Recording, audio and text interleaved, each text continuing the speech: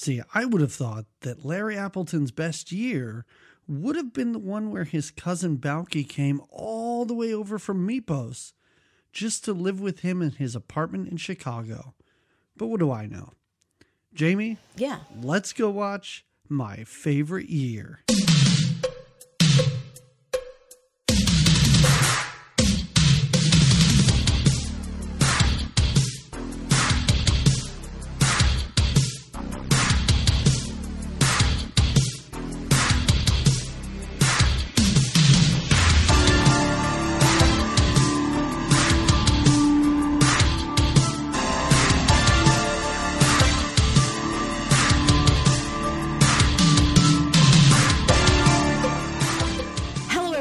And welcome to another episode of Good Times, Great Movies. We are an 80s movie podcast, so every 2 weeks we get together and we talk about another movie, good or bad or in between, from the 1980s. There's two of us here. I'm your one podcast host, Jamie Lorello. On the other side of things is DP McCambridge. How you doing? That's right. I'm great. Yeah, that's right. That's how you're doing. He's doing all right, all right. Yeah, I'm doing just fine. For you. First of all, am I breaking up on your end, or are you just breaking up on my end? I'm not breaking up with anybody. No. Oh, okay. Well, I have some bad news, Jamie. I'm breaking up with you. I know, No. You know, it's not really a relationship, but no, you were just a little bit choppy there for a minute. But now I got you back. I'm very excited. I'm very excited to talk about my favorite year. I don't. I mean, I don't. That could be very personal. I'm not sure. My favorite year of this podcast, I don't know. Yeah, I don't even know that, let alone my favorite year of my life. Yeah. Would you have one off the top of your head? No. Favorite year of your life. Let's favorite go with year that first. of my life. I mean, every year is the best in this podcast. It's right. In my humble opinion. Each year keeps getting better. There's a lot of highs and lows every year. I don't know if there's been one that's just all movies we have absolutely adored. That wouldn't make for a great year. No, that would be boring, if we were like, year. guys, this is a great movie. Then Everybody should watch it at the end. It would just be called Great Movies. But we are good times and great movies. And sometimes those shitty movies make for a good time. I have to tell you, it's normally a better time when we're talking about not a great movie. Mm-hmm. We'll see where this one lands. I don't know. My favorite year of my life, I don't know. I feel like I'd have to... That's really tough because I don't want to say. Because first of all, I'm married and I have children. So if I don't choose any years that those people were part of my life, it makes me seem bad. Right. But I might have to go back to when I had no responsibility. Like I wasn't a father and a husband. Mm-hmm. And I wasn't, let's say, working 9 to 5 or every day. I don't really know. But I also didn't like high school or... I don't know. My childhood was fine. It was fun. Maybe when I was a little kid. Maybe that was great. Maybe that was my favorite year. But I can't remember it the way Mark Lynn Baker does in extreme detail. Well, when a year like this happens to you, maybe your best year, your favorite year hasn't quite happened yet. Sorry. Go ahead. Yeah.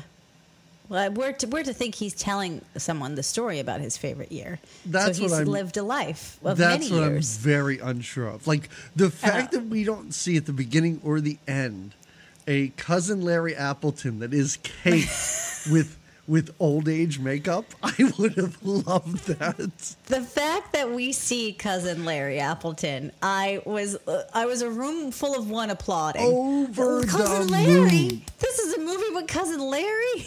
I was thrilled. Over the moon. And I feel bad. First of all, this is a patron's pick. James picked this for us to watch. All right. It's a legitimate movie that he enjoys.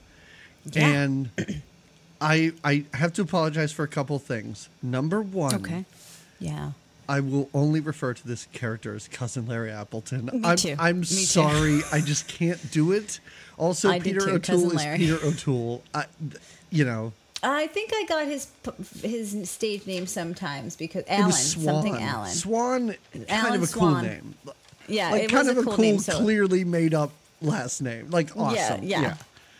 But I have a lot of cousin Larry did this and that in here, but that's okay. I think that's all good.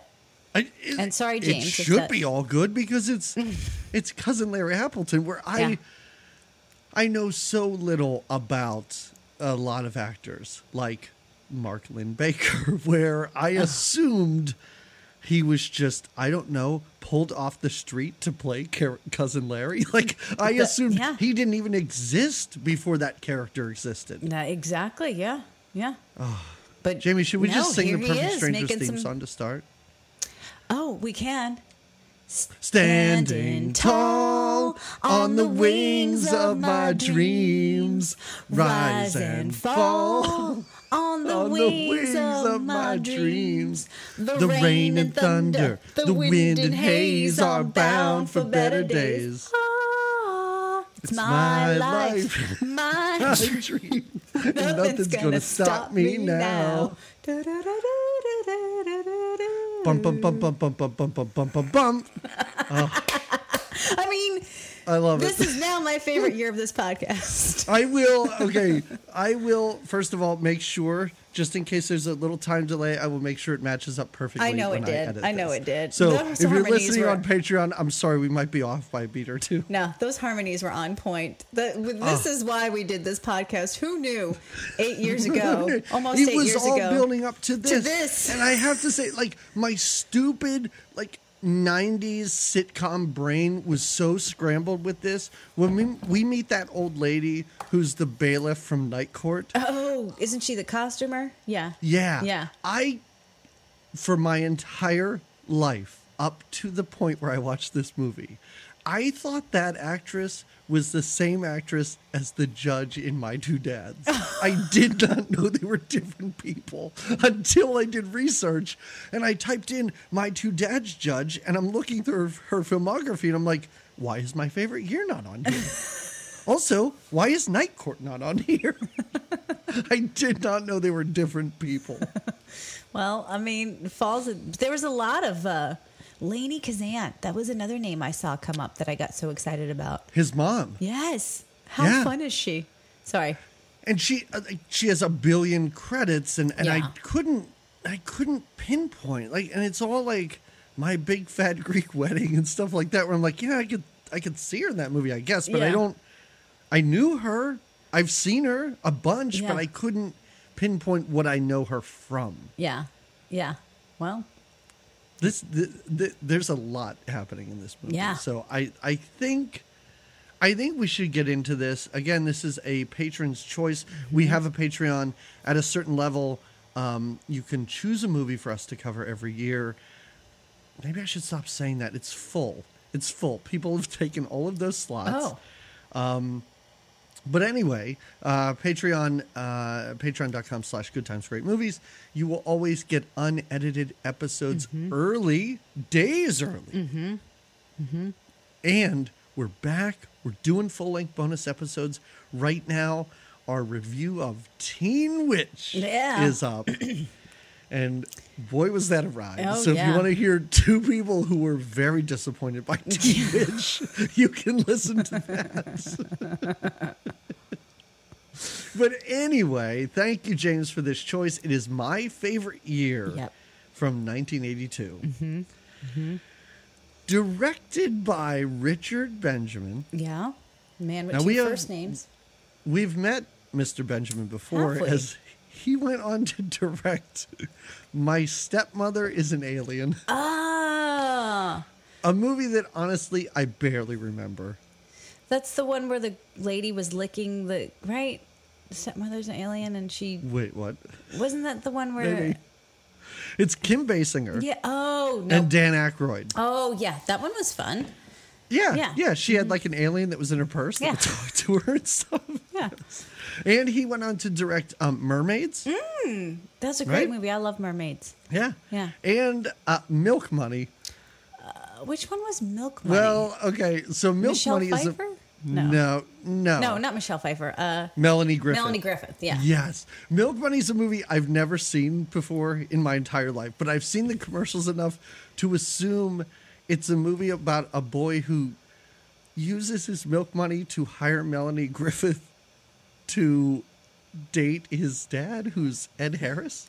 Oh, okay. Right? I think that's what it is, just from the commercials. And then I'm assuming she comes to town and she's too sexy for the town. Yeah. And then at the end, like, they find out that they really do love each other. Yeah. And this high-class prostitute is this kid's new mother, I guess. Sounds like a true Hollywood story to me. I like it. Yeah. How this movie is not as popular as Pretty Woman, I'll never know because I'll never see it. No. It's not an 80s movie, so we don't have to cover it, right? It's No, 90s. I'll never watch it. I'm totally fine just remembering the previews for Milk Money. So let's get into this. So we've met Peter O'Toole before. Mm-hmm. I don't know if you remember. He was in Supergirl. Oh, yeah. Yeah. And he was in like the Phantom Zone at the end of that and like helped her, I don't know, escape the Phantom Zone. And what I found really interesting is that scene where he was in the Phantom Zone in Supergirl, he is drinking and he is blasted in that just scene as well. So is this a theme? Like, is this real life in real life, Peter O'Toole? I really feel like Peter O'Toole was like, Mr. Benjamin, I was just wondering if maybe the character, I understand that he's an actor who is down on his luck and his best days are behind him. But also, I didn't notice in the script, you didn't write down that he's an alcoholic. I was wondering if we could put that in there for me. That was a wonderful Peter O'Toole, by the way. Very strong British drunk work. Very strong. Right. Oh, that's all I got. Well, that's all excellent. I got for this whole episode. But also, I'm assuming the conversation then evolved to where Richard Benjamin was like, oh, yeah, we'll do that. And he's like, how about in scenes where he's not drunk? He just even appears to be just a little bit drunk. Is that okay? 'Cause even in scenes where he is supposed to be stone sober, I'm like, you are drunk on set. I think it's British. I think it's I don't know. But it's a ride. It is a fun. I have to say, I mean, we say we're going to not give too much away, but then we give too much away. This was fun. Okay, it was all right. Really fun. I'm not. You know what? I'm not going to commit until we're done talking about this. I'm gonna say it was unexpectedly charming to me. Okay, I really. Oh, charming! I will say yes. Yeah. This is more of a. I know you and I had very different opinions of this movie. What was it called? Kiss Me Again. Which one is that one? The one. The one with Sally Field. Oh, yeah. Where James Caan is dead. And you were like, you didn't like it. No. You thought it was boring. Yeah. This movie kind of felt like that to me. Like it was more of a comfortable movie where the stakes are very low. Like nothing is really going to happen that is all that bad. You didn't get excited every time Joe Bologna was on the TV? Holy shit, did I get excited. And every turn in my notes, I'm like, wait, cousin Larry Appleton. Wait, Joe Bologna? The dad from Rags to Riches? Yeah, the Rags to Riches dad is an actor, an angry one, playing a mob guy. Why won't he shake the mob? We'll find out at the end. Like, because it all comes full circle on him. Why won't he shake the mob? I assume that's their best bit. Also, I guess these shows existed. Like this is a Saturday Night Live before Saturday Night Live. I think so. Well, okay. So let's set that up. Yeah. Okay, let's get into of it. Course. So we're in. Well, it starts voiceover. Yeah. It starts and ends voiceover with cousin Larry Appleton. Yes. I'll just call him Cousin Larry from now on. You don't have to use the full name. Cousin Larry. Talking about how 1955 was his 54 favorite year. It's titular. Was it 54? I thought 54. It was 55. Yeah. Okay. All right. Also, don't know if it's a great title for the movie. I think it should be called My Favorite Week. I don't know. It's a week. Well, it is a week that we see, but I'm assuming because it seemed to be there was a lot. You're of assuming prep other involved. great things happened. Yeah, to him there was this some year. prep involved. Maybe he convinced that woman to marry him later that year. Oh, the stalker. That was a weird relationship. Let's just say that. But a lot of things that they did in this, a couple comments that are made early on to the ladies and the one guy, and you wonder, some of it's the 80s, but they are kind of, it's the 50s. It's the way, I guess, you were then? I don't know. Oh, no. Yeah, I'm not. Listen, and this is the way now, and we've talked about it before with Stranger Things. This is the way where now there is this 80s nostalgia. And I guess in the 80s, it was this weird 50s nostalgia Right. where it was, people our age, people that were in their 40s and 50s in the 80s were like, yeah, when stuff was great? It was when I was a kid in the 50s. Yeah. Or so they I want to reflected watch back. movies Yeah. about that. Yeah. And it was for TV, it was the times of the I Love Lucy's and the Honeymooners and those, not live action. What am I trying to say? Oh, studio audience. I mean, those were live action. Yeah. I mean, We're not, I Love Lucy, contrary to popular belief, is not an animated. She's not animated. She is very animated as an actress, but so yeah, I she think and what was his name? Ricky Crampton? Desi Crampin. Was it Oh no. Ralph Crampton Crampin. Ralph Ralph Krampus. He comes around and It's about Christmas time. punches naughty kids to the moon. To the moon, Alice. Oh, so good, so good. Yeah. So Mark Lynn-Baker, Cousin Larry Appleton is talking about his favorite year. Yeah. And then we're sort of transported back to New York City Yeah. in the mid-50s. Yeah. And I love how he's like, yeah, this is 30 Rockefeller Center. We call it 30 Rock. Maybe there'll be a show made with that title in, I don't know, 50 years He didn't from know. now. He didn't know, but it's true. It's kind of a great energy to start out with. Oh, we're going into the writer room of the 50s comedy. It's. I had no idea what to expect from this movie, and there were It's so a many. small. Oh, yeah. In the beginning, just from the credits alone, and then, like we said, seeing Larry Appleton, I was like, "What is this little nugget of a movie? Where did this come from?" So, and then getting a little background, like just seeing the beginning and what we're gonna kind of focus on, I was like, "Oh my goodness!" Like a comedy show in the 50s, and right now, he's so he is pitching to his group that he writes for this show, and now let's get it straight. So he goes into work at 30 Rock. I have a quick question, Please. before you really get into this, Yeah. because you referred to him as a writer for this show. Is that his job? I think so. I think he's in the writer's room with them and But trying we to. never see him writing or doing his job. Which in this movie, his job is to make sure Peter O'Toole doesn't drink too much. That's the But we task never they give see- him. Yeah, because we see these three writers. Right. The guy that whispers. The guy that whispers. Yeah. The girl is one of the writers too. Right. She appears to be his whisper translator. Yeah. And And then there's the head writer guy. Yeah.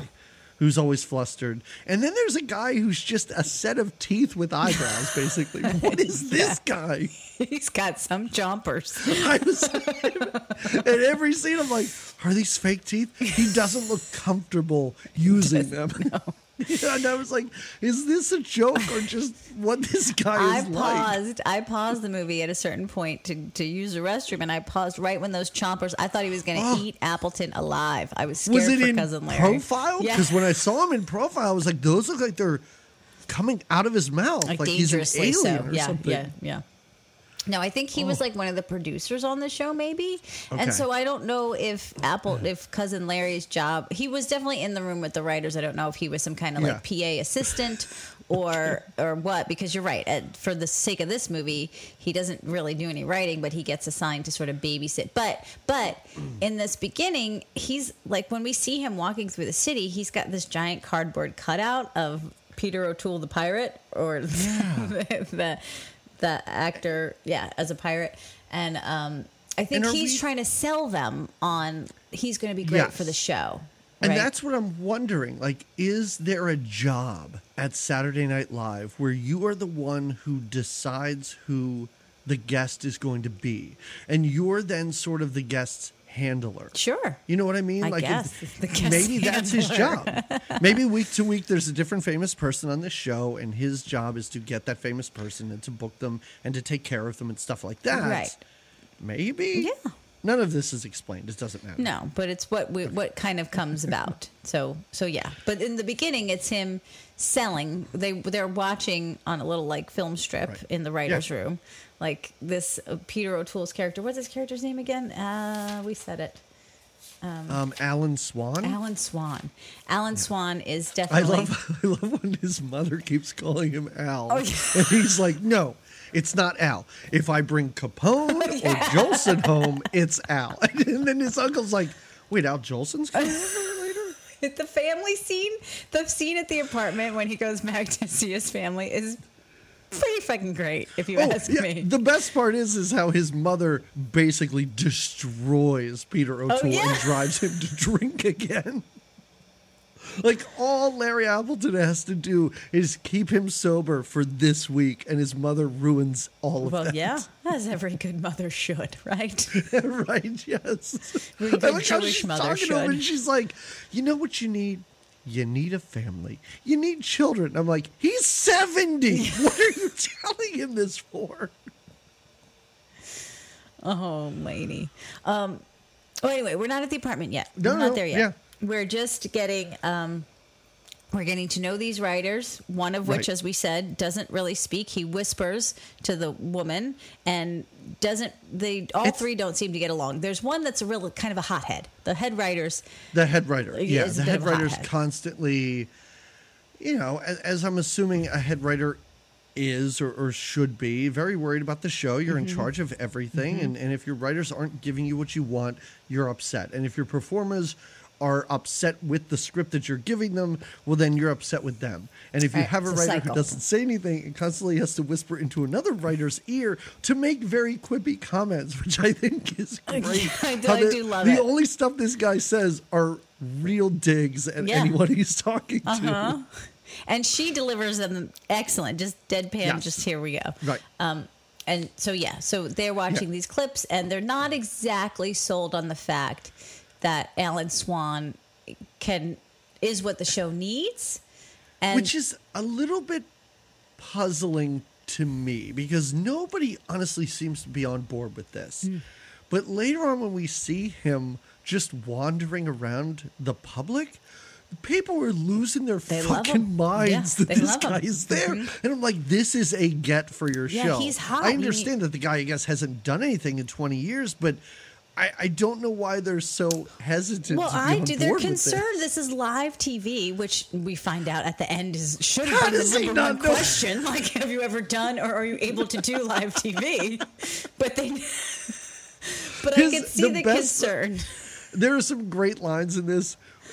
One of the best lines is when he says, "I am not an actor, I'm a movie star." I thought that was really great. Me too. But there is a difference, right? There's movie stars and there's actors, and I love that. Yeah. So let's see. I assume if George Clooney hosted Saturday Night Live, which I assume he's done multiple times, he probably had this same panic attack where he's like, "I'm a movie star. I can't stand in front of people." That's not how it works for me. Well, when we do get then a peek, so we meet first Peter O'Toole's character on this on the film strip screen that he's a pirate and whatever actor, movie star, but then we see him in bed with Okay, so I get that we're supposed to see that he's sort of a gigolo. He's laying in bed with some lady smoking a cigarette, but there are teddy bears everywhere, which makes me think: are we supposed to think he really likes younger women? She is very young. Yeah. I mean, it's not young like she's a teenager. She looks to be in her 20s, and the woman he picks up later at the restaurant appears to be in her 20s. So it's not like he's some weird pedophile. No. But that's what I found amazing, is that women who were born probably after he made movies are so into this dude. They are. I mean, he's Alan Swan. He's a swashbuckling pirate. I guess. He's like, do my big ears turn you on? You're so good at being a pure drug. Do my gigantic... I have lots of booze in my pockets right now. He packs lots of booze, and it looks like Crown Royale if I know anything about a booze bottle. Like, I thought... I'm just going to tell you what I thought this movie was going to be. Okay. And it doesn't become that for a very long time. I thought it was going to be silly... madcap events, one after the other, of Larry Appleton trying to keep him away from booze. And that's not really what it is. Like, he gets together with his driver very early on, and the driver's like, well, let's just hide all this shit. And Swan seems fine with it for days on end.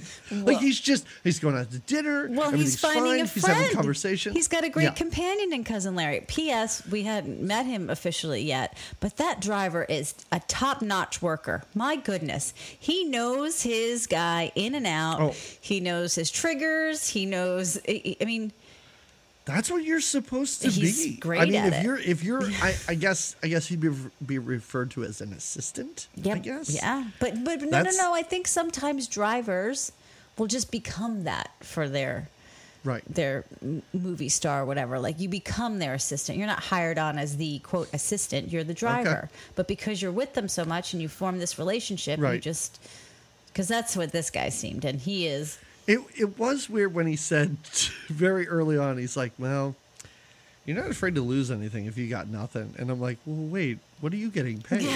What are you talking about? I do worry about his compensation. I understand what he's talking about. Have nothing in that you don't have a family, fulfilling life or anything like that. But when he said that, I'm like, are you doing this job for free? Because it doesn't seem worth it. So also at work, we do see that Larry Appleton has a love interest question. The largest question mark after that statement I've ever typed in my notes. Yeah. Because he appears to just sort of sexually harass a woman who works in the costume department. Yes.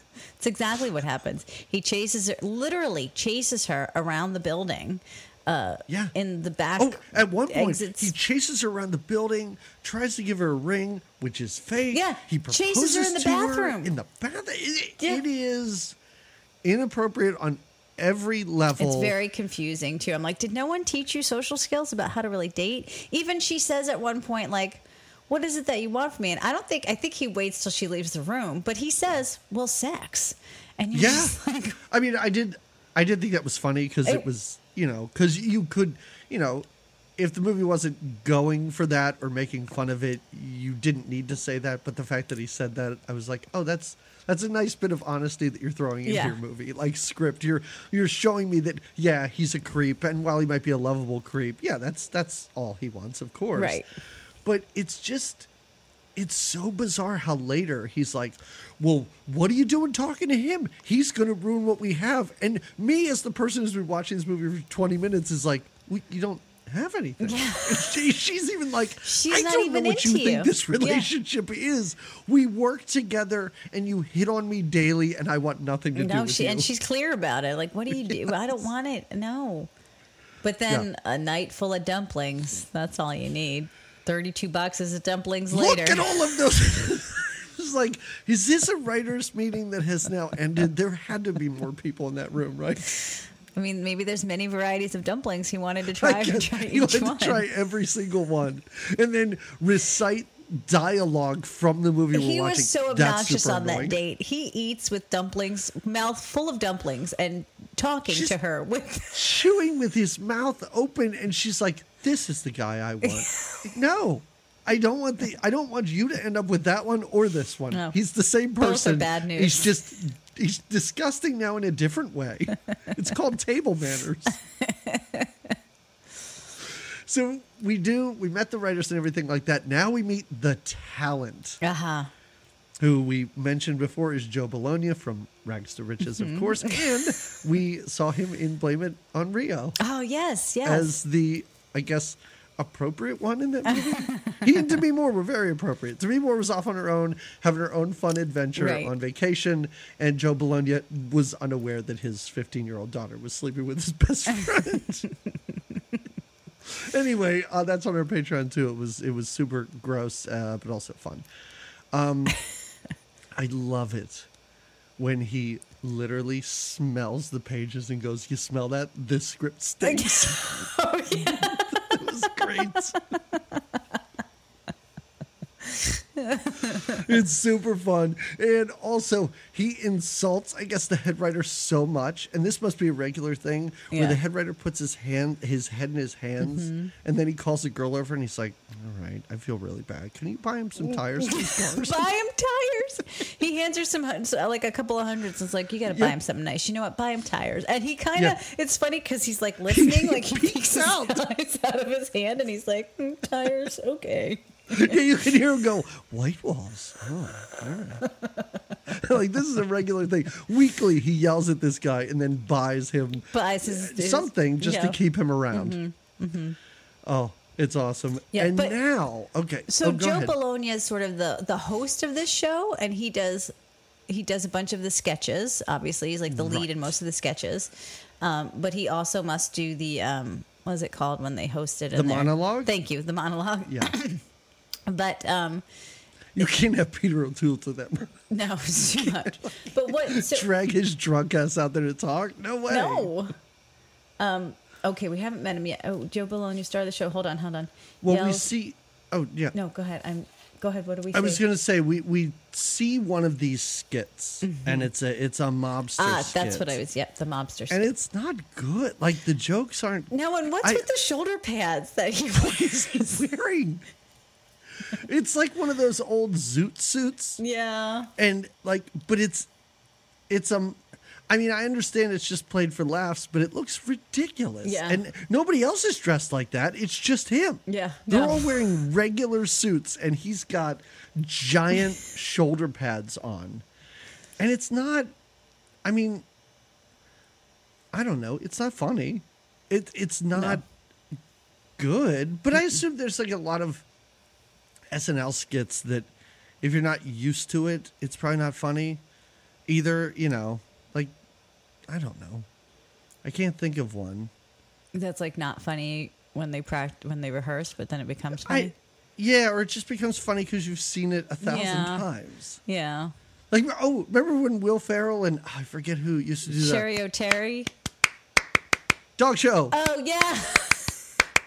Dog Show. Yeah. In premise, that's the dumbest thing ever. Just these two people talking about dogs and holding tiny dogs.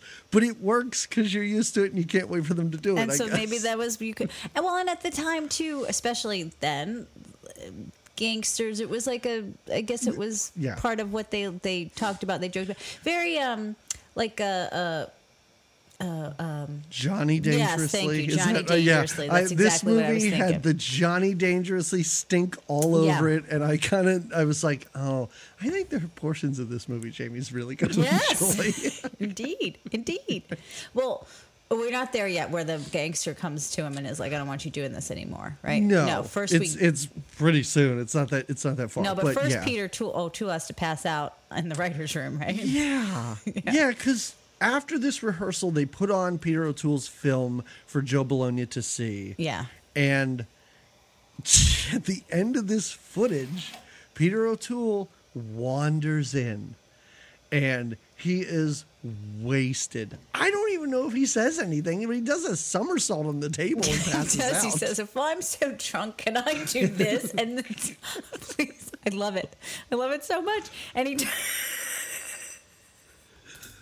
wow. He says it because they were all doubtful anyway. They've heard the rumors, right, that he's a drunk, and so he comes in plastered, and he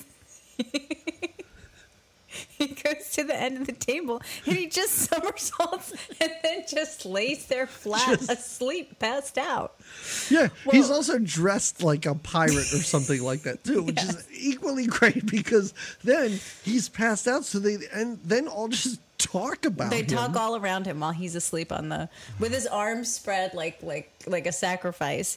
And I gotta tell you, there's something, and it's little moments like this where if they made this movie now, and I'm going to say let's pretend that Harrison Ford played this role because I almost feel like age-wise he would be appropriate for this.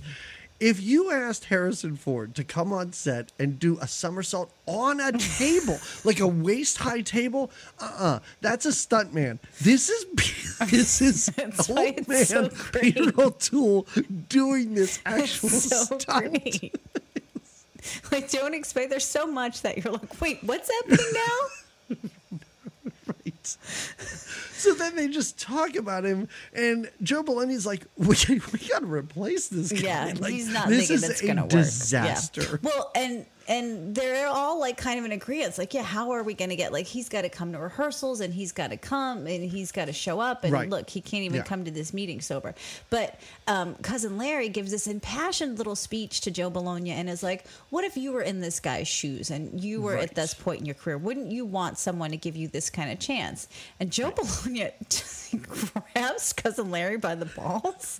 And it's like, he basically is like, yeah, no, I'll never be there, but grabs him and says, but you've got a pair of balls for talking to me like that. Yeah. It is really nice because it is something where I almost feel like anybody who's in the limelight, like this is a conversation somebody should have with them. Yeah. And I'm not just talking about famous actors. Like I'm talking about people that are famous because of TikTok or somebody. Somebody should be like, listen, you give someone else a chance because you will be nothing in no time. Or at some point in your life, this will all be behind you. And wouldn't you want someone to help you out? Some up and comer to give you that shot. And it's really nice because he's like, yeah, but you're in charge of him. Yeah. Yeah. And then the moment this happens, like the moment this discussion happens, I think Peter O'Toole wakes up, says something, then passes out again. Yeah. Was this the no, yes? No, wait. He's a legend. Oh yeah, that's when they're arguing about whether to have him. Yes. So now Joe Bologna goes to his office. Double the lads, you toad. That's what he says when he wakes up. Yes. So now this is when the actual mob shows up Carl, to the mob boss, threaten him about these hilarious sketches. Well, because he's a little too close to home, and literally then they have the mob guy and Joe Bologna sitting on the couch. So much cigar smoke, so many. Just like having a cigar off, which is weird. Like, I'm going to pretend to smoke it. Oh, but I didn't, but you smoked yours. So now I have the advantage. And they're just mimicking each other. Well, I think it's to show how Bologna really is like the mirror image of this, right? And they're back and forth while the like two that. lawyers talk this out. Well, and Joe Bologna wasn't invited to the meeting at first. The producer was like, the mob guy's here. I'm going to deal with it. And Joe Bologna was like, no, I'm going to come and deal with it with you. And there's the mob guy basically is like, you know what I do? He throws, what does he throw out the window? There's a painting or a portrait or something. He throws out the window. It appears to be something written on cardboard. Okay. He just throws it out the window. Yeah, there's something in the office he throws out the window to make a point like, I'll get rid of you. You know, that's what I do. I'm in the removal business and I will remove you. And Joe Bologna kind of bites back and takes his coat. His like very expensive, I don't know what kind of coat, cashmere jacket, and throws it out the window. Because the producer's even like, no, that's cashmere, and you hear cars crashing outside too as these items fall to the ground. Yeah, but basically, it's kind of saying the battle is on between them. Like, Bologna's not backing down. Even the producers are like, "We'll just take the sketch out," and Bologna's like, "Oh hell no, we won't." Yeah, he's like, that's our best sketch. It's like our killer opener to everything. Yeah. We have a car that crashes through the wall. You think we're going to give all of that up because the mob threatened us? No way, dude. He doesn't care about that.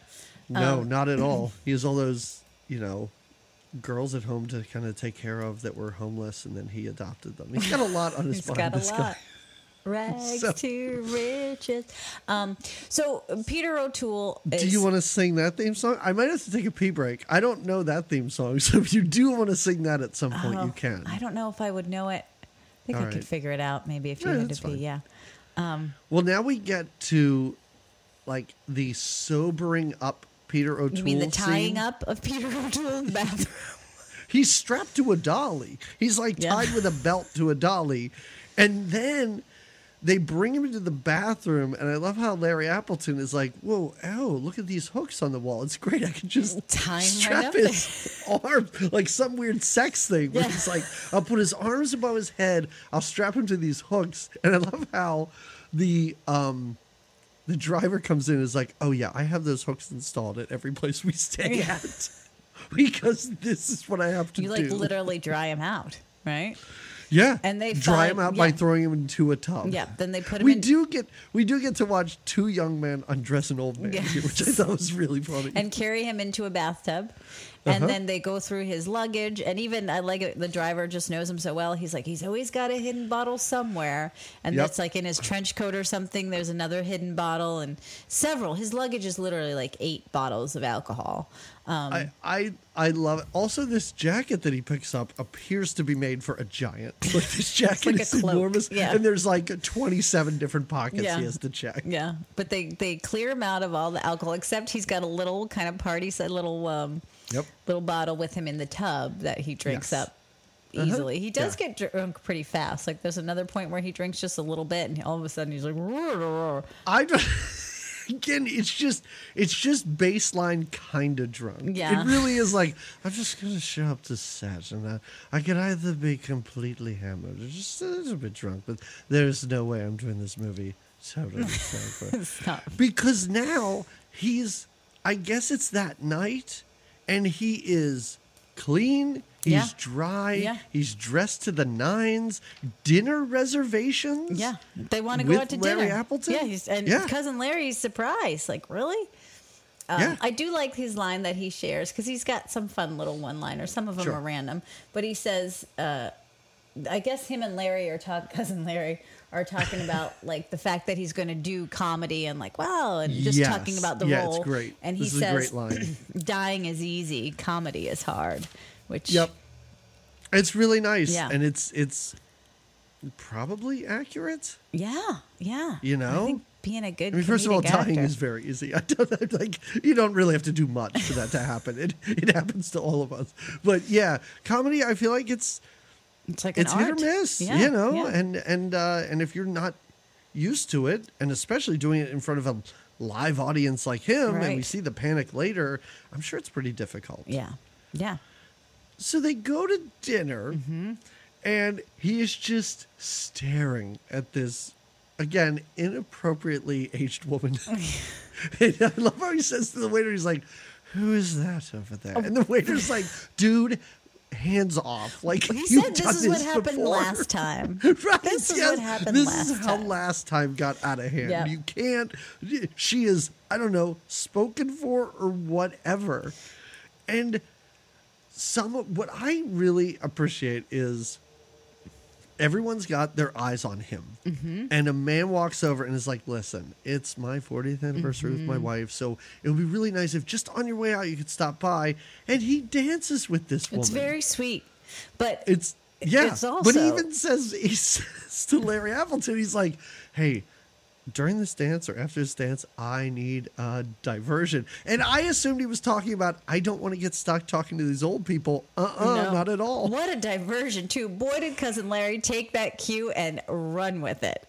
Because with the diversion, so he's very charming, Peter O'Toole, and he walks over and he dances with this older lady. Yes. And everybody in the restaurant is just staring at them dancing with each other, and they think it's so wonderful. They clear the dance floor and for these two. And she's so thrilled. You can see, and even he, the husband, the 40-year anniversary husband, is like, just like, this is the greatest thing to watch my wife dance with another man on our anniversary.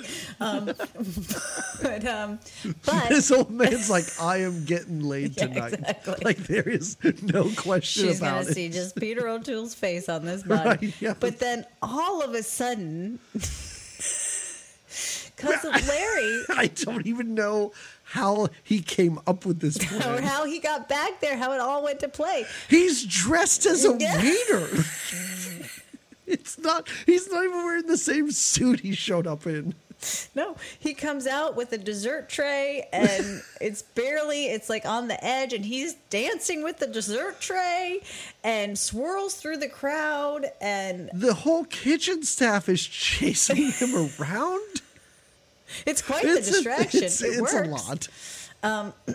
But he throws pie in the face of the man that's with the girl that Peter O'Toole really is into, and then they get to kind of go off together.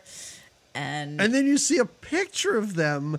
Apparently they had been skinny dipping in a fountain. Yeah, they got drunk. And I love it because Alan Swan, Peter O'Toole, is like, yeah, that's what you do. It was a fun night. It was totally... We wanted to get naked, and I can't do the accent. You do really good. Later on when he's like, "Excuse me," and he whips out his dick in the bathroom, and he's like, "This is usually for the ladies, but every now and then you got to pass some water through it." And I'm like, wow, Ross from Night Court is getting quite a show right now. When he says that, you've got to pass some water through yes, it. It's really great. Well, they read this headline because it makes, like you said, the headlines that he's naked in the fountain. And I like Joe Bologna is like, "See, he's a washed up jabroni. What are we doing with him on this show?" I love the word jabroni, and I love that he uses it.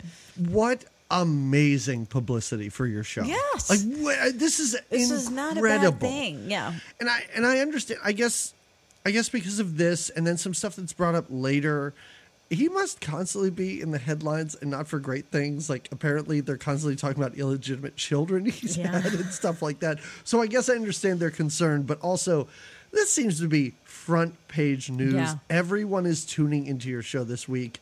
Please, like, I don't care if he shows up completely wasted. You're going to get eyes on your show. You're going to get ratings. You're looking for ratings. You're going to get them with this guy. Yep. This is another super kind of great or really weird line when the guy, the whisper guy, whispers something to the woman and she says something to the head writer, to which the writer looks at her and goes, "Up your hole with a melon roll." I don't know what it means. It's a great insult, I guess. It is really great. Up your hole with a melon roll. It's amazing. Yes.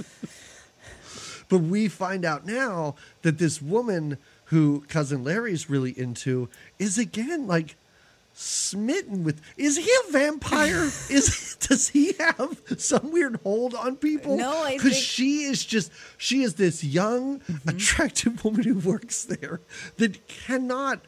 She appears to be in a trance. He's talking, and her response is like, yeah, like.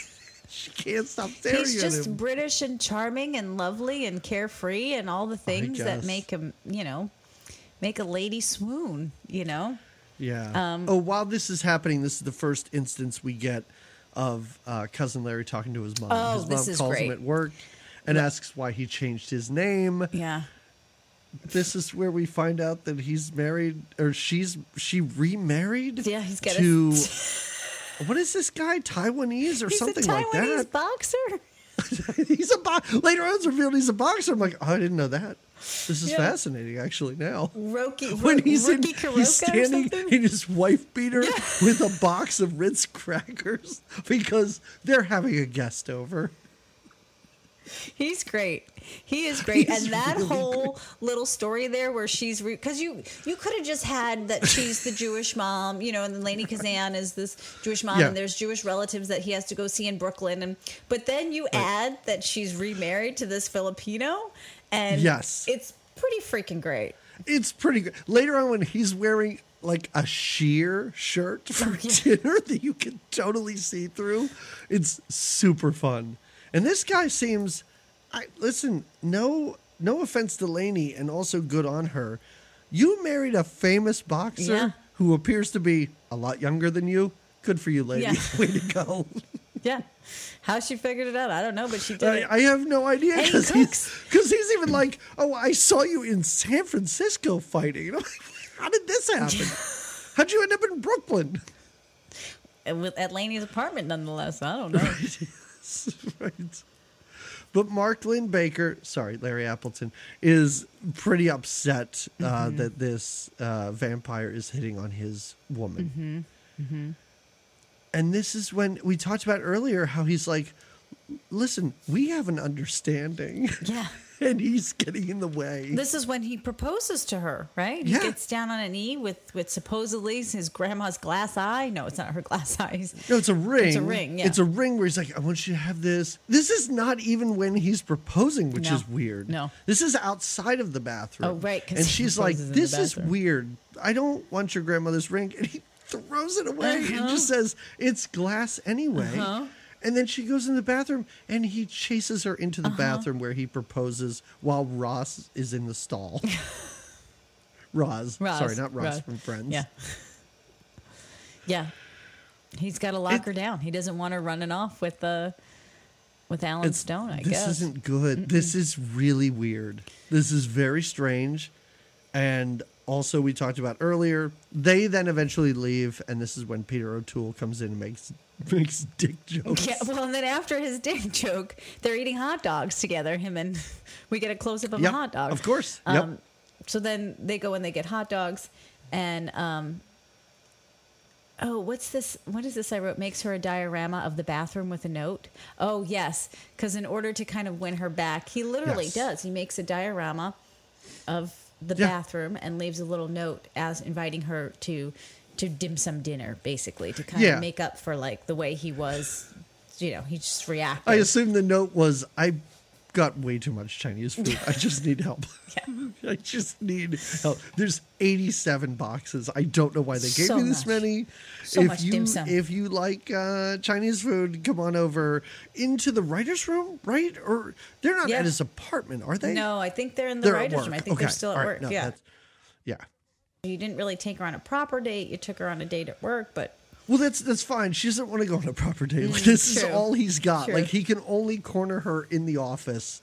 And maybe if he really tries hard, which I don't know if this is trying hard or not, maybe he can actually spin this into an actual date. Well, yes. It starts There's more out insulting stuff where she's like, I can't be funny. And he tries to make her tell jokes, but constantly is like, well, that's not funny. You said that word wrong. And he tells her he's managing how she uses her hands. You've got to stay on your hands and use your hands and be on your feet. And then she finishes up and she's like, I don't think that worked. He's like, yeah, no, it didn't. Come on. She's like, you're an embarrassment to both of us. Yeah. I'm glad nobody else was around to see that. Yeah. Let's watch a movie now. Yeah. I love how every time they're like, let's watch this guy's movies, they're halfway into it or near the end of the movie.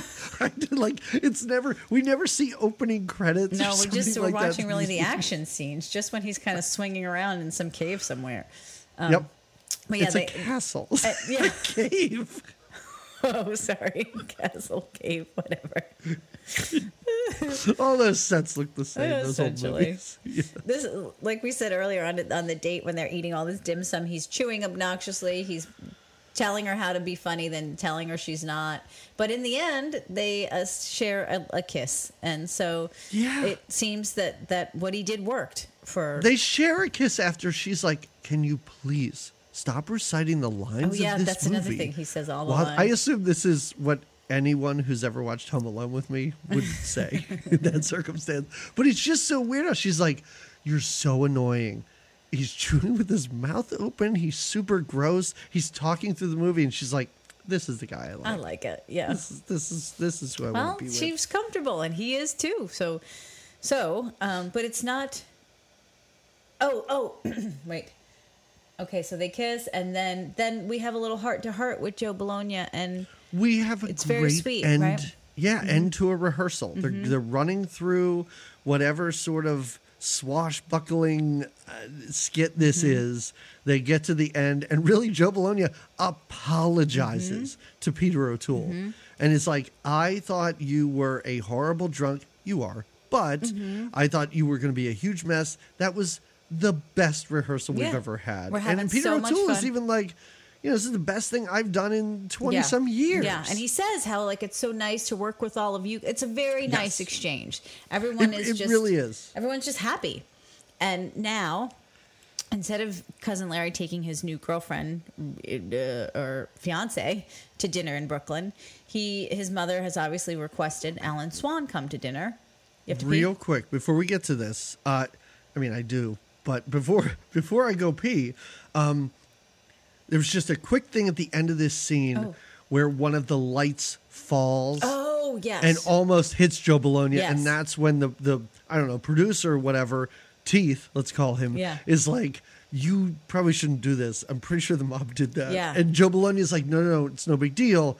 But you can kind of see that he's worried about this a little bit. Yeah, we're getting little inklings of, again, Joe Bologna is not letting it go between the mob, and the mob is still making their presence known on set. He brings Peter O'Toole to his parents for dinner. Yeah. And this is an event. Like, this is... Oh, yeah. His mom, wowie wow. She looks amazing. Like, she looks great. Yeah, she does look fantastic. She's dressed to the nines. She is ready and flirty with Alan Swan, even though her Taiwanese, fighting Taiwanese husband is there. He's making meatloaf with parrot in it. There's all sorts of weird stuff this guy's doing. I'm not really sure what's going on. I love it when they say something about like, well, isn't that traditionally made with pork? He's like, there's Jews at the table. I can't use pork, so I use pigeon instead. He's like, so I made it with parrot, and they look over at an empty bird cage.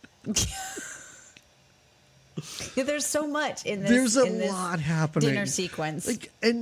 Well, it's not just. Yeah. It's not just his mom and and her Taiwanese. It's also Uncle Marty is there, and he's everyone, even the cousin Larry, the whole time is like, oh my god, what Uncle Marty? Just don't. It's like when you know someone famous and now you bring them to your house and you just don't want to be embarrassed or you don't want because this guy's like, hey, you got to tell me the truth. Did you knock up that broad that they wrote that article about? And he even has to say, it's the price of celebrity. Like, not everything they write about me is true. I'm a target, but also I'm kind of able to get away from everything, or able to get away with everything. Yeah. So I love how he's like, he kind of lays it out honestly. Balances out if you think. And he literally says there's a balance here where I get to do anything I want, but at the same time they put all these things on me. Exactly. It's a very honest conversation, and. So there's Uncle Marty, and then Aunt Sadie shows up in her wedding gown. It's an amazing reveal because I'm like, all right, this uncle's kind of annoying. He's asking, I love how he asks for autographs and has a stack of paper. And he's like, can you make this one out to me? And this one, blah, blah, blah. Yeah. When his wife shows up in her wedding dress, I really did laugh out loud. And the fact that his mom goes, that's a really great dress. And she goes, I only wore it once. I thought it was fantastic. And just the fact that she's still, through the whole thing, sitting there with the veil and all of it on. She faints when they say that they ate a parrot. And then the next scene, she kind of just perks up and is like, I want to hear this story about sex with a younger woman. So we've got quite the crew here at dinner. Yeah. Quite the dressed up crew, including our boxing stepdad. And Peter O'Toole, or Alan Swan, is really he's very cool about it all. He doesn't ever get upset with anyone. I don't think he's had anything to drink. He's just kind of taking it all in. It's just baseline Peter O'Toole drunk on set. That's kind of what's happening here. But this is not like a weird, like, isolated Hollywood celebrity suddenly having to deal with real people. He's comfortable in every environment he's in this movie. Yes. And even like you had said earlier, Lainey Kazan or Cousin Larry's mom brings up some, she says to him, she calls him out saying, I think what you really need is a family, and kind of hits some emotional points for Peter O'Toole, which then causes them, when it's time to leave Brooklyn, like, okay, we've had enough. What makes them leave? Do they leave the dinner abruptly? I can't remember. Cousin Larry kind of freaks out, like, Mom, stop saying this stuff, and then they leave. But it really comes down to when he's like, I have a family, I have a daughter, I haven't seen her in a year. To which Lady Kazan is like, shame on you. Yeah, how dare you? I can't, but a year, you say? And I'm like, oh no, I know the next scene is going to be booze. Yeah, how else do we deal with this, right? How do we balance this? The next scene now, they're off to some party. Whose party is it? Is it the girlfriend's parents' party? First of all, they're just driving. And the chauffeur, whatever, handler, whoever this guy is like, so where are we going? Are we going, back to Manhattan or whatever? And I love how Peter O'Toole's like, yes, I need my medicine. Can you get me my medicine? And it's just one of those awesome, I don't know what kind of alcohol this is, but like those cool, like, circular shaped bottles. It's really neat. And he's just pouring it on. And then he goes, first of all, it cuts away from them, and we just get like skyline of New York, and it's voiceover. It's like done after the fact, because I assume a focus group is like, I don't know what happened, I don't know why they're here, because then it's just Peter O'Toole being like, let's go to a party with some people, and Cousin Larry being like, well, they're way uptown. That's okay, let's go do that, because they needed to put that in, because I don't know why they're on the rooftop of this building with a fire hose. It's very strange. And they are there, and much like Bruce Willis in Die Hard, Swan, Peter O'Toole decides, I'm going to tie a fire hose around my waist and rappel down to the party that's just the floor beneath us. Because, and also I'm like, well, they get locked upstairs. I think right, that's they what get happens, locked right? up. They but get locked why did upstairs. they go up there in the first place? We don't know how Okay. or why they All right, got there. that's We know fine. they were headed to the party, and for some reason now they're on the rooftop, maybe enjoying the view, maybe having a drink before the party, maybe Cousin Larry's, maybe I can get him to the rooftop and convince him not to go to the party. I don't know. But they're up there. I just need a quick scene of Peter O'Toole drunkenly leading them up to the roof and going out the door and being like, oh shit, this isn't Wrong floor. Oh no, right. the door, it's locked. It's like, but we don't even get that. They're just kind of like we get on the door roof. is locked. Cousin Larry panics because he realizes the door is locked, that they're stuck up there now with a drunk and adventurous, we'll say, Peter O'Toole, who, like you said, senses the adventure in the fire hose. Can I say I was waiting the whole movie to see a scene that clearly got Cousin Larry the role of Cousin Larry, and this is it. Like, this is Cousin Larry dealing with Balky. This is how he would deal with Balky. Yes, he's running around waving his hands, screaming at Peter O'Toole, and I was like, "Oh, Cousin Larry's finally showed up to this movie." This is Cousin Larry. Yeah, I feel Cousin Larry's vibe. Right. But it is. It's like the somersault, right? Peter O'Toole does get to hang, and he just hangs. He wraps the fire hose around like his waist and drops himself, to which Cousin Larry at first freaks out because he doesn't look down to see that he's still alive. He's like, I just killed my idol. Yeah.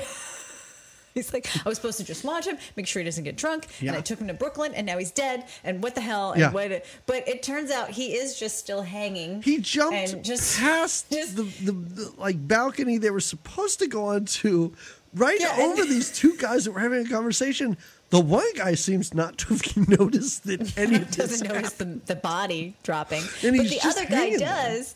And the other guy in the conversation at the party recognizes him and is like, hey, that's that actor down there.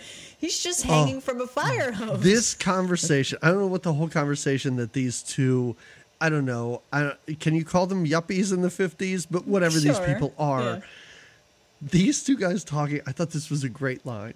The one guy keeps looking down at Peter O'Toole and he's like, hey, have you ever seen that pirate movie with that guy? What's his name? Swan? And he goes, yeah, Swan, blah, blah. And he goes, that guy's beneath us. And he goes, well, yeah, he's beneath us. He's an actor. I thought that was really great.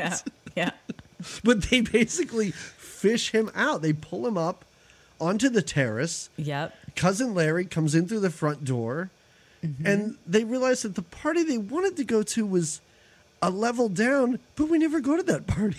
No, because now we're done. Now, Cousin Larry is frazzled. Oh, and he's also drunk because he was drinking in the car. Right. Because I love how Peter O'Toole's like, you can either watch me drink, oh boy, or you can join along. And he does. That's the ultimatum. He's going to take it. He's like, fine, let's just.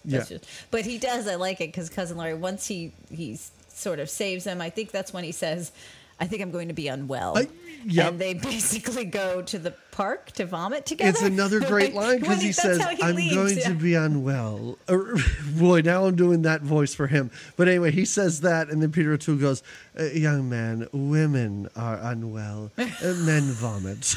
Yeah, that's right. Like, I'm going to go barf in the park, basically. Yeah. He says, we won't need a ride. We're going to throw up in the park and walk home.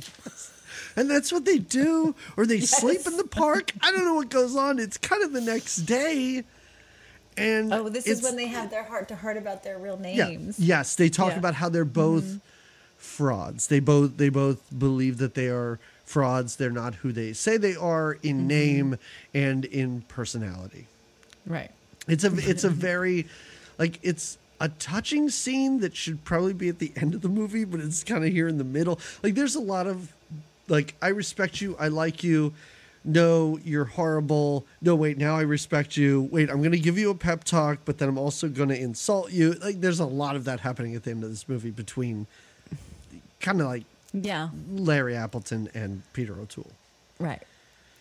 Well, but for this sake right now, please they're having talk a nice about moment. this. I was like, this is again. I almost feel like they filmed this being like, well, this is the end of the movie, and then they went, well, this is an hour. This is not a full movie. We got to beef it up a little more. Well, so we're in the park. Like you said, I don't know if we slept there or how long we've been there, but there is a cop. What do you call them? A horse cop? Yep, horse cop. Yep. I want to see that movie where a cop is killed in the line of duty and reincarnated as a horse. Is that a real movie? I don't know, but it should be. And it should be called Horse Cop. Horse Cop, I love it. Well, the horse cop dismounts his horse and goes to take a pee, I guess, in the park wood. Sure, why not? Because that's what you do, it's safe. And Peter O'Toole is like, we're going to ride that horse. Again, just like he's having these drunk moments, I guess, of feeling like he's on set. Like he can throw himself off buildings and just mount random horses and scooping Cousin Larry up to ride a horse in slow motion, basically, around New York City for a little bit. It seems insanely triumphant, and they kind of just, I guess, ride back to the hotel. Yeah. Also, we didn't talk about this, and this is where I was a little confused. When they last had their rehearsal, Joe Bologna makes a big deal about like, hey, this was great. You're coming back tomorrow at 10 a.m., right? You're going to be here at 10 a.m., right? And I'm watching him ride a horse around going, it's morning. I'm sure it's not 10 yet, but it's going to be 10 soon. And then we cut to Larry Appleton waking up, I don't know, in the afternoon? Yeah. It's late in the day. Well, and he's waking up on a chair. Yeah. It looks like he's in the bedroom. Right. Peter O'Toole's bedroom, but Peter O'Toole is not in the bed. No. He's left him a note on the mirror. And I love it. They confess to each other. It's their the real longest names. reaction to this note, too. I mean, it is a full, you stand in front of the mirror, you wash your face, you read what it says, you turn around, you leave the bathroom, you walk outside, and then it hits. Where in most movies, it would be a quick double take, and it would be just as hilarious and just as impactful. Larry Appleton has a hard time processing this. Well, he's taking it all in. I mean, this is his idol growing up. Sure. And and he's spent this interesting, if not more than that, enlightening evening, afternoon, night with him, and now this note. And again, he uses their real names, Clarence and Benjamin, in the note, so it kind of forms the bond even tighter. And so I could see where for a minute he's like, I just had this. Wait, what? Now he's definitely not going to be to set on time. It says he's gone to see Tess. Tess being his daughter that he hasn't seen in a year. And back at the studio, oh boy, are they angry. What is this about last week? Oh, Joe Bologna, before he knows, or before maybe he even takes in that Peter O'Toole's not there, he's angry about the no tongue in the script. What's the tongue issue? It's tongue at lunch. They've been eating tongue at lunch, and they've done it twice, and those shows have been horrible. So he knows they're going to serve tongue this week at the whatever thing commissary. to serve for lunch. Yeah, I don't know. Joe Bologna is this guy's at the end of his rope this entire movie. Can we talk about the fact that we do see Peter O'Toole watching his daughter? Yeah, he's in the car. He doesn't get out of the car. That's the big thing, is he doesn't get out of the car. And he watches his, I'm going to say 13-year-old daughter barely know how to ride a bike. This girl is wobbling all over the place. I couldn't take my eyes off this. If only she had her famous dad to guide her on her bicycle. Right. And then he drives away. He's like, that's good. Let's drive home. And then she looks like pensively after the car. Yeah. Where I'm like, is she wondering if that was her dad? Like, does she wonder that with every car that drives by her house? She's like, was that my father? Well, that lingers that long with the man in the back staring at her. And I also have a question, too. Like, do you think her mother told her who her father is? Like, this guy that's on TV, or she has no idea? No, she might, because he says he hasn't seen her in a year, which means she's a year. Seen her Sorry. before. Yeah, you're right. You're right. Yeah. Okay. Yeah, she's probably like, that's my dad's car. I saw it. Yeah. I saw it a year ago. Like, I know the make and model, even the license number. Boy, I wish I could ride this bike better. I might be able to catch them. But then it's sort of the panic about him not being there is diffused by his limo driver or his driver being like, he's just napping in his dressing room, and it's not a drunken nap. He's just getting ready. Yeah, he just needs a little rest. Right. And so they're like, okay, fine. If the driver's going to say that this is, we'll kind of believe him. And Joe Bologna has another fit. Yeah. This time he goes in to check, and he sees that that Peter O'Toole is dressed in his pirate costume, and he's like, wait a minute, the pirate sketch isn't up first. The other sketch is up first, and he runs around and has a fit, yells at the costume lady, yells at makeup, and is like, what are we doing? What's the order of the sketches? And I guess we're supposed to know that he's just got nervous energy because the mob is after him. Yeah. But I'm like, is this a weekly thing with him? Like, is this a regular thing where, first of all, he doesn't know what sketch is first? Yeah. I'm like, all right, that's your special guest star. Just because he's dressed like, I know we keep saying pirate. I don't think it's a pirate. It's like a Robin Hood type. Oh, okay. With swords. I don't know what they're called. I don't think they'd be referred to as pirates. Whatever. But he freaks out because he's dressed as a mobster. He's dressed as a pirate guy. And I'm like, well, wait. You know that the mob sketch is the first. I know that. I'm watching this movie. They've explicitly said it multiple times. Right. That guy's only in. They do say he's in one sketch, so it's not like Saturday Night Live. Like it is. Yeah, where he's got a multiple. Sketch. Right. Well, it's where they bring the musical guest on to do one sketch, and they're like, okay, singing is more your bag. Go out there and handle that. But you were fine as the attendant in the hospital. Right. But this is when, so first we have Bologna freaking out because he doesn't quite get the sketch order. Right. And then the news is delivered to Peter O'Toole or to Alan Swan that this is going to be taped in front of a live studio audience. Yes. And this is when we get the line, I'm not an actor, I'm a movie star. I love how he's like, Liz, are you telling me the picture's going to the cameras and it goes out live? It's like, yeah, what the fuck did you think was happening here? Yeah, this whole week the of audience rehearsal. Can't wait to see it. Wait, are you telling me there's an audience here too? And he's like, what did you think the seats were for? That's what they say. He clearly says, what did you think all those seats were for? And he's blown away, and he basically has a panic attack and has to go find some booze. Yes. And he almost doesn't think he can do it. It is kind of funny when he wanders in and he says, like, I'm gonna be something, and Larry Appleton's like, did you say thinking or drinking? And he goes, yes. It's pretty awesome. Oh, also at this point, Joe Bologna has a black wreath that has been delivered to his dressing room by the mob. The mob is after him. And we see the mob is showing up. Like, I guess they have tickets for this show. Yeah. I don't know what Bologna was doing, picking a fight with them, but he does. No. And now, I mean, also on the bright side for Peter O'Toole, if Joe Bologna gets gunned down on live TV, he won't have to go out and perform. But it happens beautifully now. What happens, right? Yeah, take us through it.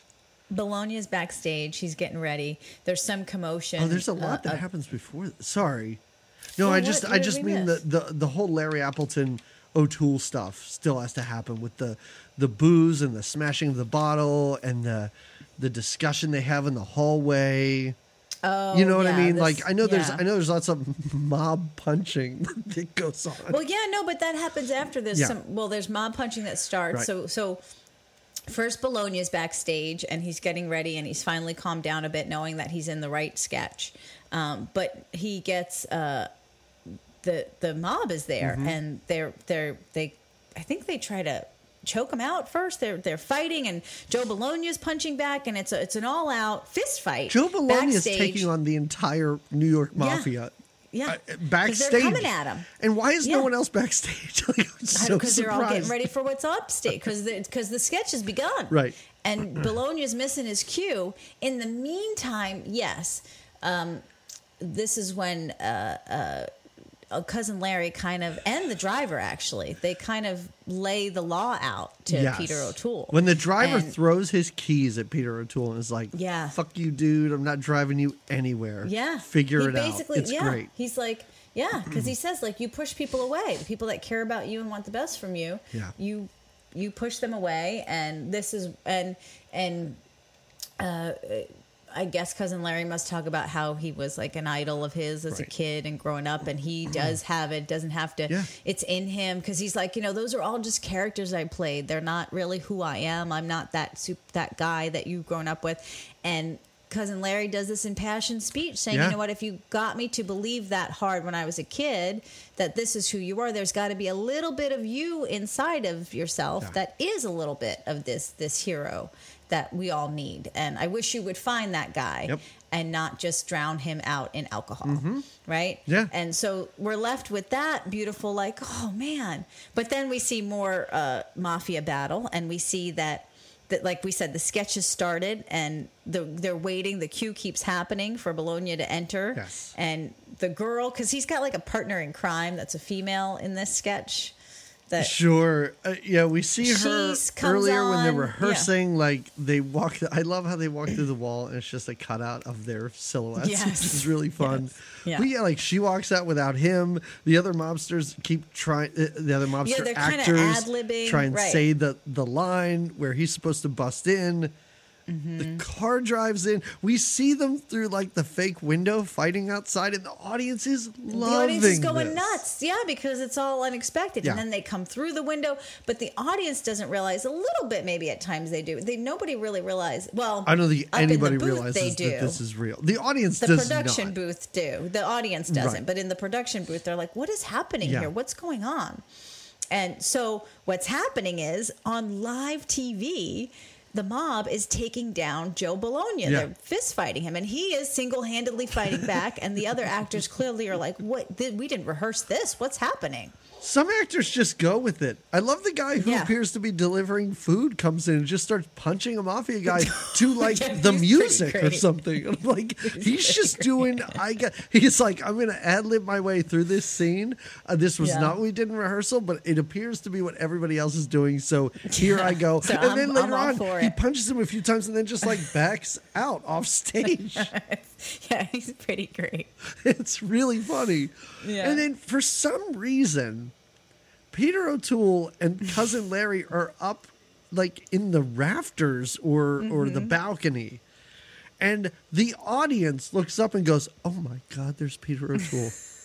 We knew he was a special Alan guest. Swan. We didn't know he was just watching the show like we are, but there he is. Yep. And Joe Bologna is getting the shit beat out of him, and Peter O'Toole swings in. Literally swings in like Tarzan. Yeah. Or like one of his pirate characters, really, right? And saves the like. In. Then it's not just 12 on 1 as it was before, unless we count the food delivery guy, which I think he did a great job. I think he did too. But now drunk, like I don't know how much he's had to drink, but Peter O'Toole is wiping the floor with these mobsters. Sure is. He sure is. He slices one guy like he's Zorro, and like his shirt's all ripped up. The audience finds it hilarious.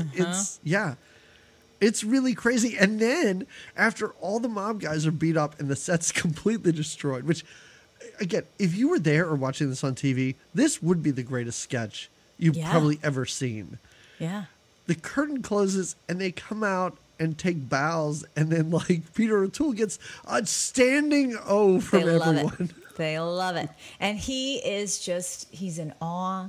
He's in this blissful state. The camera's on him, and he's smiling because he did it. Because it's a beautiful thing, right? It is. He did become the character. He did save the day all on his own, not as what's his real name? Clarence Duffy, not necessarily Alan Swan. Right? Yeah.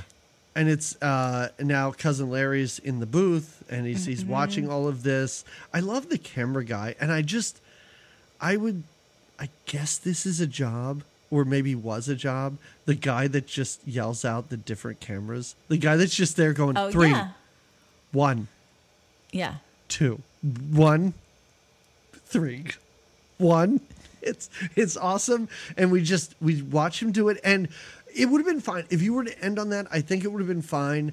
I think it is very helpful that we do wrap around with Cousin Larry's VO again, where he does say that the next day Peter O'Toole went to see his daughter and got out of the car and went up to the house. And that's lovely. it. Yeah. That's it. That's how my favorite year ends. Thank you, James. Yes. For this choice. Thank you, James. Thank you. This again, I did not know. This is why I really appreciate our patrons. Like this would have, it would not have been anywhere near my radar at all. I did not know this movie existed. Yep. Like you said, I had no idea Cousin Larry had a career outside of being Cousin Larry. It kind of reminded me at times of like a play, like a Neil Simon play or something like that. It had that kind of vibe to it. Cousin Larry did, maybe it was before the show, but certainly after the show. And I was just looking him up. He had a big theater career. I could see that. Continuously in theater. That makes sense. Yeah. That makes sense. But yeah, this I found this to be, I said it in the beginning, this was a charming surprise for me. Okay. I didn't know what we were getting into with it. It was very much unexpected. I really enjoyed Peter O'Toole's drunkenness. I enjoyed the little story.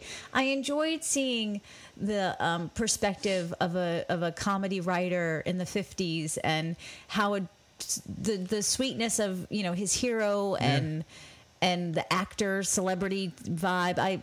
I really enjoyed it. I thought it was a really sweet surprise. Yeah, I am glad to hear that because I feel like this is our sort of kiss me again thing where I didn't really care for it. No. I enjoyed the conversation.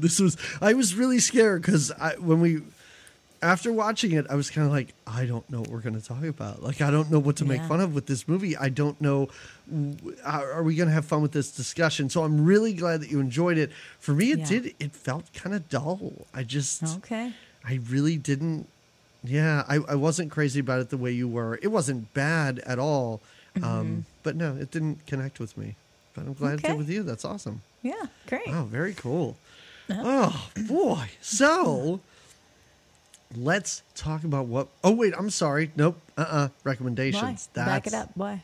Recommendations. Oh, recommendations. Oh, okay. Well, all right. I wish I knew a really sweet, deep recommendation that talks about, heroes and... Okay, so just here's my recommendation. Sure. Yeah. So while I was watching this movie, for some reason, Peter O'Toole reminds me a little bit of like... And I don't think that, but like a Brad Pitt. I don't know why, because Brad Pitt's not British. But I was like, be interesting if this movie was done now, and maybe Brad Pitt, especially Brad Pitt now, because he's into this different, he's in this new Brad Pitt way. Right. If Pitt played somebody like O'Toole's character, and then I thought, well, who would be his like Jewy assistant then? And I thought, you were like, bring back Cousin Larry, whatever. Well, no, I was like, well, who's again modern day? And I thought Jonah Hill was who came to mind. And then I thought, well, wasn't there a movie with Jonah Hill and Brad Pitt? And now I have never seen this movie, but I think it's got great reviews. They all won awards for it, so it must be good. I don't know that it has any alignment with this movie, My Favorite Year. Yeah. But I'm going to recommend that listeners watch Moneyball because I heard it's good. I have not seen it. But Brad Pitt and Jonah Hill are in it, and I'm sure with all the awards it's won, it's probably an interesting enough story. I don't know it's relatable directly to this. You may have. I'm not sure. I don't want to say this. I don't want to take credit. But you may have heard me recommend it on this podcast before. Yeah. Because I did. Yeah, you did. Yeah. It was very good. It took me forever to watch it because, first of all, I don't have much interest in baseball. I looked at that 2.5 hour running time and I was like, wait, a baseball movie that's 2.5 hours? I'm sorry. I finally sat down and watched it. It is good, entertaining, and really, really great performances by both of them. It's all right. It's a really, really wonderful movie. Okay. You don't need to like sports to watch it at all. Okay. It was really great, yeah. Okay. But now I'm just picturing you recommend my recommendation. I'm just picturing Brad Pitt like, Angelina, could you get some more booze? If you're stopping by the local state store, just the circular bottles I would like. Oh, we know you're from Philly. You said state store. Right. State store. God, it makes it sound like I'm as old as Peter O'Toole. So yeah, no, good recommendation. That's really cool, and I think it's a recommendation that you should partake in if you get the chance. I think it'll be super fun. I was going to recommend. I was all jazzed up to recommend a movie from 1954, but oh yeah, smart. I'm not going to do that because no, you're not. Friend of the show and guest of the show, Pat Hartz, and I have been texting back and forth the past few days because he recently watched RoboCop and was like, "That's a great movie. I didn't know it was that great." And Paul Verhoeven, who made that movie, made a movie just last year called Benedetta. Okay. And first of all, quick warning to listeners. It's Italian, so if you don't like subtitles, don't watch it. But it's a movie. My explanation is going to be really bad. It's a movie about like lesbian nuns from like the 17th century. Okay. And it's about this lesbian nun who keeps having these biblical visions. And at one point, she's like surrounded by snakes that are going to kill her. Whether this is real or not, you're never sure.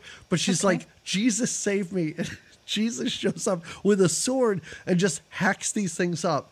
Oh. That sounds goofy, but none of it's played for laughs. It's all super serious. Oh. You never quite know what's real and what's imagined. It's a lot of weird sex stuff between nuns. There's so much dildo talk in this movie. It's crazy. But it looks gorgeous. Like, it sounds cheesy, but it's like a legit, really great film. So people should watch that. Okay. Yeah. All right. So excellent. Yeah. Okay. Foreign films, always recommend in the hey, listen, it's very rare that I recommend a recent foreign film. Normally I'm like, this 1936 German. Yeah, Japanese film. Oh, all right. No, that's great. Yeah. That's great. So you alluded to it at the start of the podcast. Not sure if it was for patrons or everybody else, but we're about to enter Sly's Giving. Season. Everybody, this is our 7th Sly's Giving. You know what? Wait, it might be our 8th. I'm not even really sure. We've watched a lot of Sylvester Stallone movies. We have more. Best, I still think Rhinestone. Maybe Rhinestone wins my heart. Maybe Over the Top. Maybe was really I was going to say maybe Over the Top. But Rhinestone. And then after that, I think we could maybe get into the serious Rambo First Blood. Yeah. I think we could venture into that. But for our very first Sly's Giving, we talked about Rocky 4. Right. And I don't know why we started with 4. I think we did it because it was the 4th episode of our podcast. Oh, so that's really going back. Yeah. But we're going to talk about Rocky 3. Mm-hmm. I'm looking very forward to it. Mr. T. Yeah. You got Hulk Hogan. I guarantee you Carl Weathers shows up because I know I've seen a clip of the two of them running in slow motion on a beach and embracing in the waves. It's beautiful. That's beautiful. I'm very excited about this. And what I'm doing, and I feel like once we established that Sly's Giving was a thing, I think I didn't parse things out correctly because we're doing a regular listeners would probably know this. We do a Sly gun movie and then a Sly no gun movie.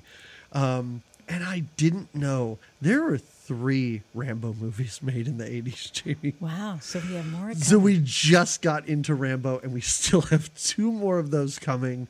There's other one. There's one where he's a soccer player. Can't wait to watch that. So there's a lot. I figured, I think we'll get to year 10 of this podcast, maybe 11.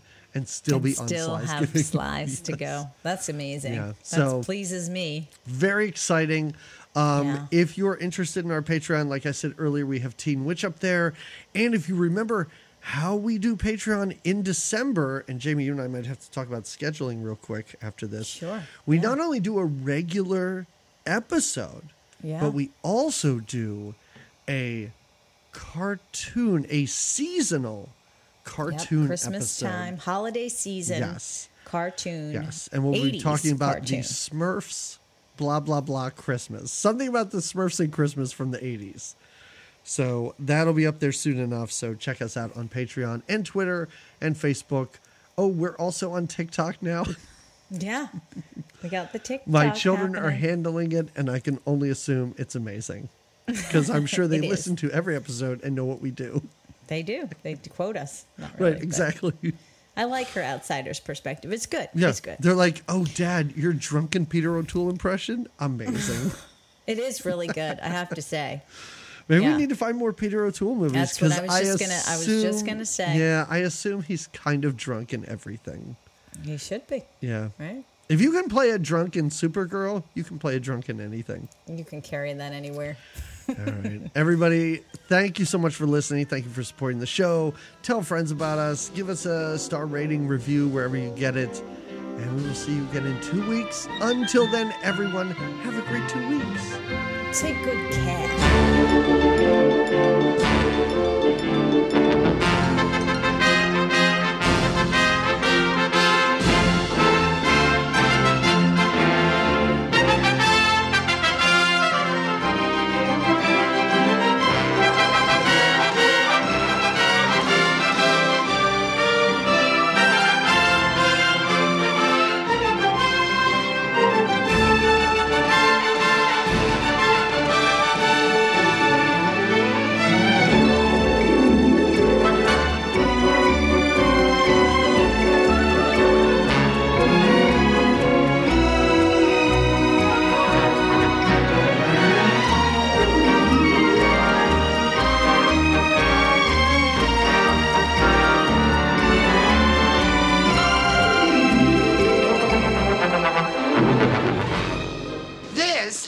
Ladies only.